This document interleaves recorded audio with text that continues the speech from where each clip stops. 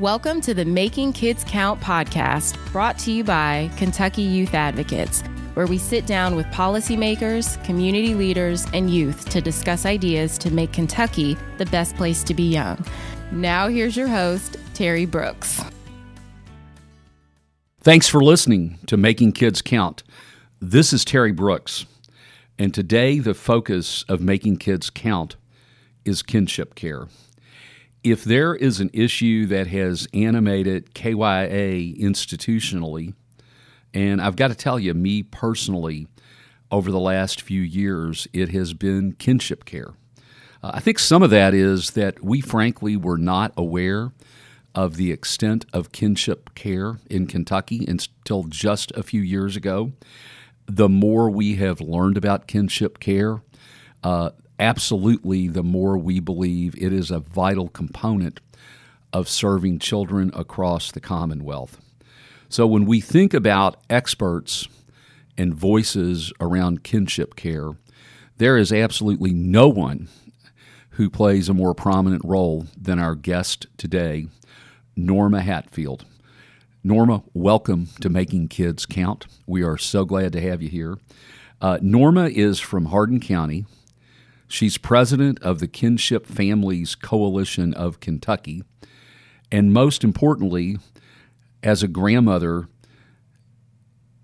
Norma knows what it means to be a kinship caregiver. Debbie Yetter, the noted journalist with the Courier-Journal, has frequently deemed Norma as mobilizing the grandma underground because of her tireless advocacy for kinship families. So again, Norma, thank you so much for joining us today. Thank you, Terry. I'm happy to be here. So there is no way that we can begin to talk about this issue from a policy perspective without you beginning by telling us your personal story.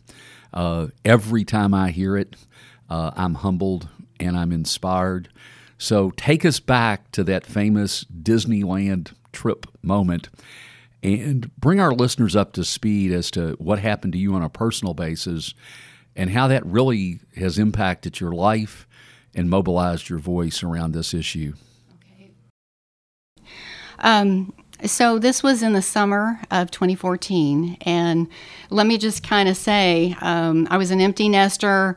I was traveling. I had taken an early retirement, going to Europe, doing all kinds of really great things, and I had planned a weekend trip for my granddaughter to Disney World, her very first trip. She was 5 years old, so we were really excited about it.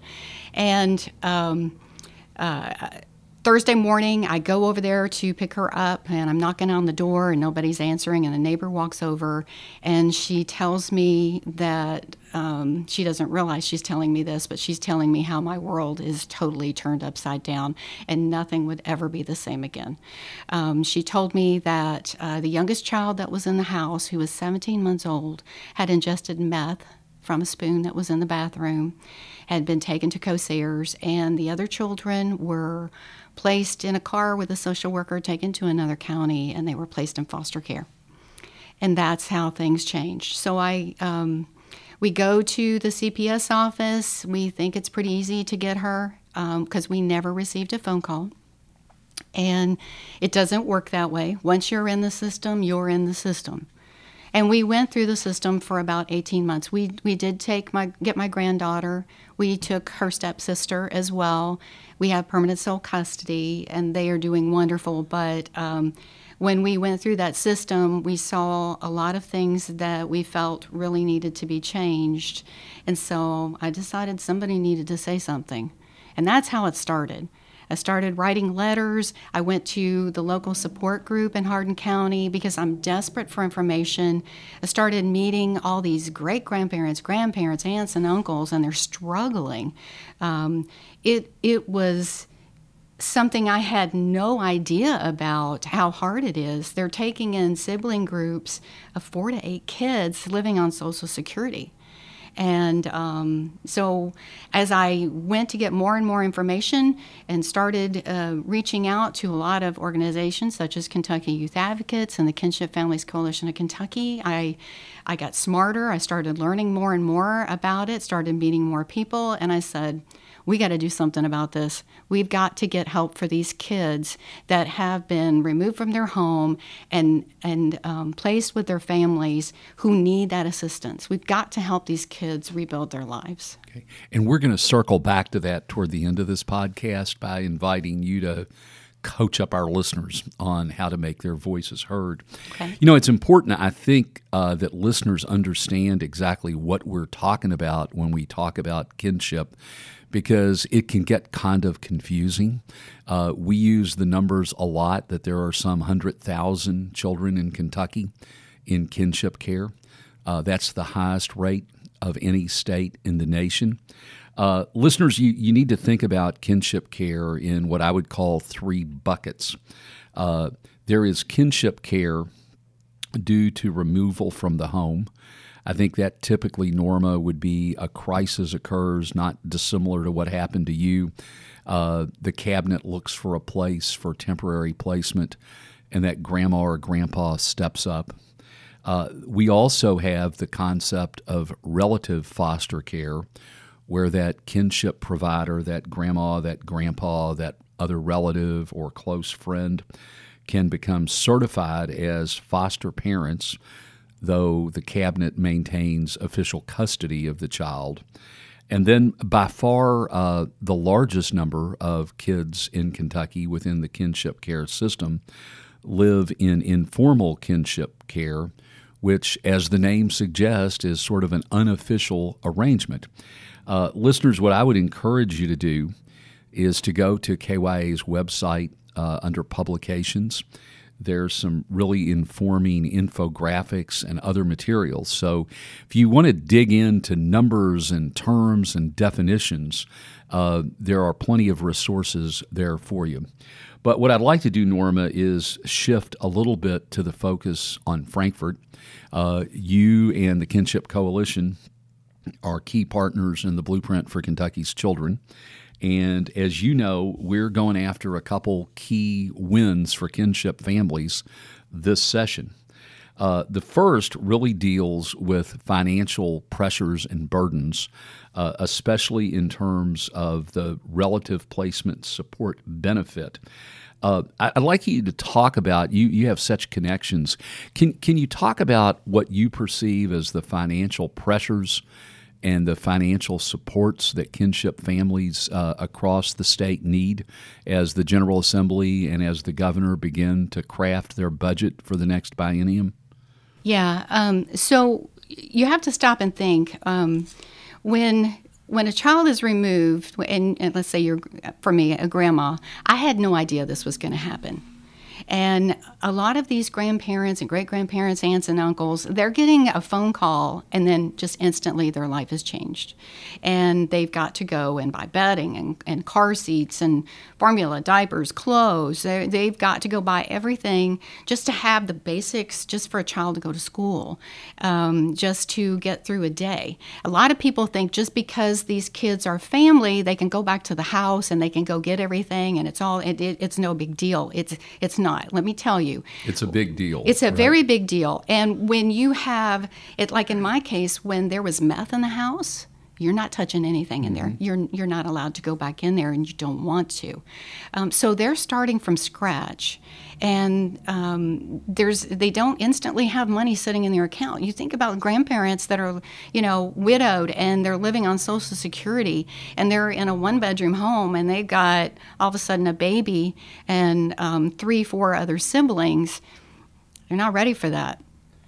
And that's not even to mention the element of trauma that not just for the kids, but probably for that grandma or grandpa, because generally speaking, these kinds of situations grow out of a crisis, grow out of some tragic situation. So one element of economic needs that we believe the governor and the General Assembly can address is that formal phrase is sort of that first-time placement, so that children are coming into a home, and what I hear you saying is kinship families need adequate startup money to just get off the ground.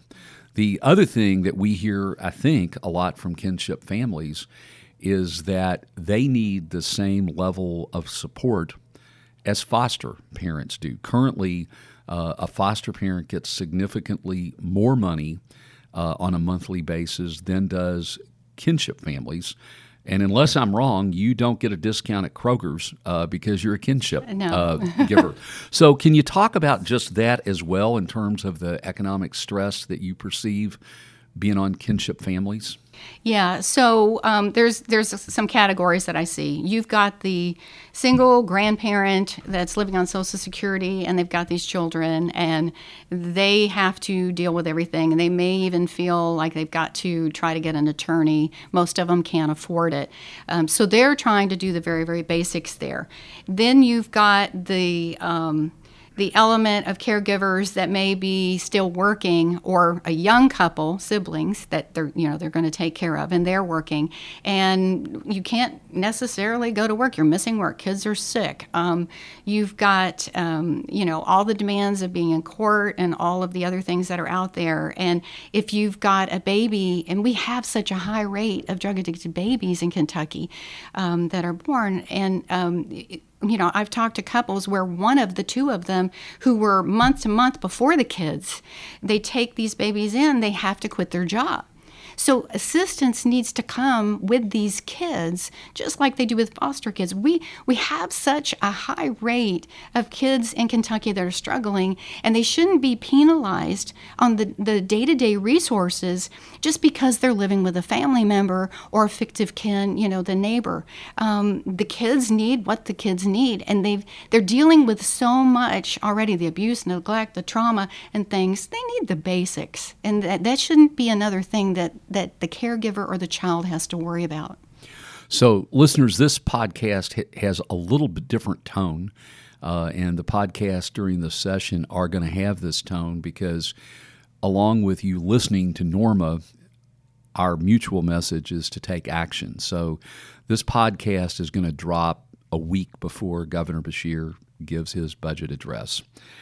If you want to support kinship families, you need to be saying to his office and to the General Assembly, two things we need right out of the start is an increase in that relative placement support benefit. That goes to the heart of what Norma was talking about, that a grandma finds her grandkids literally on her porch. She needs resources to get that crib, diapers, and formula. Second, on a long-term basis, we need that monthly support to increase if this is a sustainable effort. The third area that the Blueprint for Kentucky's Children and KYA and Kentucky's Kinship Coalition is pushing is to provide respite care for caregivers. Now, Norma's heard me say that I have 8 grandkids and I love them to death.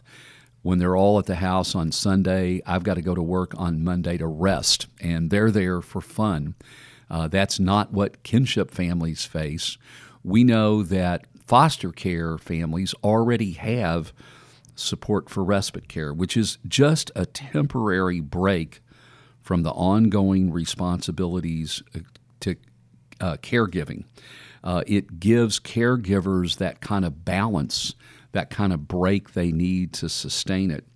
And we're strongly advocating that the state provides that kind of respite care for kinship families. Norma, talk from a personal perspective and from all those kinship folks put some voice into what I just said. I laid out the policy effort, the budget request. Talk to our listeners about what that's like, day in, day out, no break, being a grandma or an aunt or an uncle or a grandpa and raising those little kids. Thank you. This is near and dear to my heart. So you've got 2 different aspects I want to kind of share with you as far as respite care. You've got the grandma as an example. So she doesn't know that the child's being removed. And a lot of times when these children are removed, they are seriously abused or neglected. that's a lot to deal with. And those children require a lot of care and therapy. You've got the court requirements that are out there. And then you've got to deal with the fact as a grandparent that your adult son or daughter may have been involved or is involved in whatever precipitated the child being abused. That's a lot of emotional things that you're dealing with as well. And you might be off trying to monitor what's going on in a criminal hearing as well as dealing with family court. That's a lot. No matter what else is going on in your life, for me, I had 2 sick parents. My mom had Alzheimer's, my dad had cancer. So I was also dealing with that. So the idea of giving me a little break just to kind of go process things myself from time to time, that's priceless. The other thing I wanted to share, I had a lady, and I think I've told you this before, Terry. There was a lady. She became a fictive kin caregiver. She was a nurse. She was young. She had a young family, and she was doing a visit with this elderly couple who had just been given custody of their grandchild, baby. And so over time, she was doing the visits, and she saw how hard it was for them. And so she basically gave unofficial respite care. Let me take the child for an hour. Let me give you a break. She saw how hard it was for them. And over time, that became full-time for her. Mm-hmm. So the child was placed with her. And she had a young family, and she was working, and her husband was working. And she reached out to me actually about this time last year. And she said, the social workers come to me. They want to do placement. They want to establish permanency. The parents have lost their rights, and they want to know now. I need a break. I just want one weekend, one day, so that our family can talk life decision, yes, right? Yeah. And they wanted to talk to their kids. They wanted to see how the house felt without the child, and they wanted to make that decision together. And the answer was, there is no respite care. There is no formal thing for you to have. So make the decision, we're going to go ahead and find somebody else that will foster and adopt. And so the family wasn't comfortable without having that little break. So the child ended up being taken out of the home, and this was like on a Friday. She calls me up on Sunday, and she's in tears, and she said, my whole family's devastated. We want the child back. All we asked for was a small break so that we could clear our heads and make this decision. That's why we need respite care. There's all different reasons that are out there that people need a little break, kind of clear their head. It's in the best interest of the child, and it's best interest of the family and the caregiver, and that's a big deal. They have it for foster parents for a good reason. They need to do the same thing for fictive kin and kinship families. Great explanation. Again, listeners, we're going to keep coming back to this today. What we are asking you to do on behalf of Kinship Kids is to make 3 requests to the governor and 3 requests to your legislator around kinship. Increase that initial placement benefit, increase the monthly support, and fund respite care for every kinship family. So those are 3 very distinct and 3 very clear asks. Again, resources around those requests are posted on KYA's website. So if you need more information, get in touch with us or go to that website. Norma, I've got a couple other questions I want you to weigh in on before our time ends. One is, if you were talking to a kinship caregiver right now who may be struggling, maybe wondering, did we make the right decision?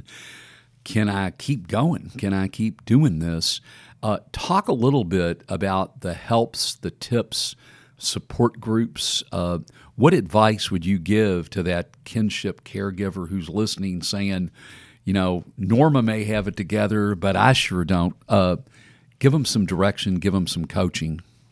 Okay. The first thing I would tell people is one of the first things I was told, which is find a support group. I know there's a stigma with some people when they hear the word support group. Think of it as a networking opportunity, but that's where you're going to get your first line information. That's where you're going to find out about the resources that are available in your community, food banks or clothes closets and things like that. This is also an opportunity to talk to other people that have been through or going through what you're going through. That is priceless. Just knowing how to navigate the system and answer your questions. That's how I found out about the Kinship Families Coalition of Kentucky. So that's where, I tell people to kind of start, get some of the basic information. The positive thing about support groups is that a lot of times they help each other with the kids. And, I'll watch the kids while you go to court. Collective or vice versa. child care. And so for me, just having that support arm is so invaluable. That's kind of where I tell people to start. And I would also guess that those support groups are such important levers to eliminate that sense of isolation. Yes. Or I'm unique in this problem, sort of the idea that we're all in this together and there's a lot of commonalities. Is that a fair assessment? Yeah. And the thing is, if you want to go and have a heart-to-heart with somebody, you can do that. If you want to go in there and just sit and listen, but still the fact that you're not alone. And that's probably the thing that I see as I go around the state is that people want to know they're heard and they're not alone. So look for that support group, whatever shape that might take in your local community. The other thing that I wanted you to weigh in on, and again, I've heard you talk about that a lot, that a few years ago you may not have seen yourself as that powerful voice in Frankfort, which you have become. When we need testimony around kinship, when we need somebody's voice being heard by the media, it's you and it's your friends in the Kinship Coalition. That's not what you were doing a few years ago, No. but you have understood the power of that, but you've also understood that everybody can play a role in that. So I'd like you to just kind of reflect on what that's been like for you. You've testified, you've been in the press. Talk to our listeners about that experience and why they should think about how to best utilize their voice on behalf of kids. Absolutely. That's probably the second thing I would tell people. The first is to find a support group or find that network. The second one is be heard. I wrote letters for 2 years and to anybody and everybody I could think of, and I didn't give up. And so eventually I got connected with Kinship Families Coalition of Kentucky, and they helped me learn how to focus my message better. And, and probably the tip that I would tell people there is keep it brief, but be authentic in telling your story, and then make it very clear to the legislator what you're asking them for. What I realized when I reflect back is my letters were way too long, and I had such a long laundry list of emotional things. I'm sure that's why they couldn't sort it all out. So you want to keep that brief. And then, you can go online. You can look for who your legislator is. I didn't even know back then. You can look that up, and you can email them. You can make a phone call. You can do a handwritten letter. I did all of those.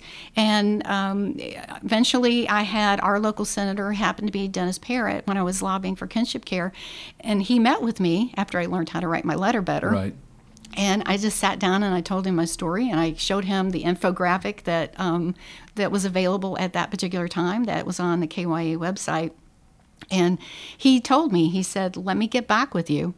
And he did a couple months later, and then we had the first pre-file bill in several years. So the tips that I would tell people, again, is to tell your story, but keep it brief, and be very succinct about what it is that you want them to do. In my case, it was kinship care. I gave them the statistics. I told them what happened to me, and I told them a little bit about what was happening around the state. It seemed to get attention. And don't give up. I went 2 years before somebody answered my letter. Persistence counts. Yes. Yeah. Well, Norma, thank you so much for sharing your story, for inspiring our listeners. I don't think I ever talk to you that I'm not humbled by the example that you give.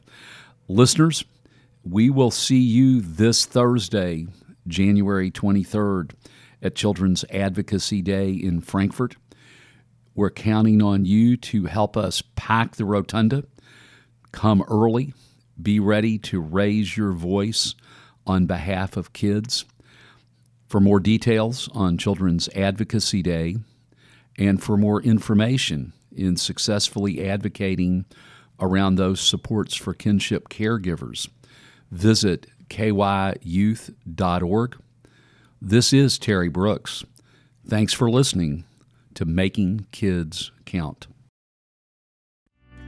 Thank you for listening to the Making Kids Count podcast with Terry Brooks. For more information and to listen to more episodes, visit kyyouth.org/podcast. Kentucky Youth Advocates is a nonpartisan, nonprofit organization who doesn't accept government money so that we can remain truly independent. To support this podcast and our mission as the independent voice for Kentucky kids, please consider making a gift at kyyouth.org/donate.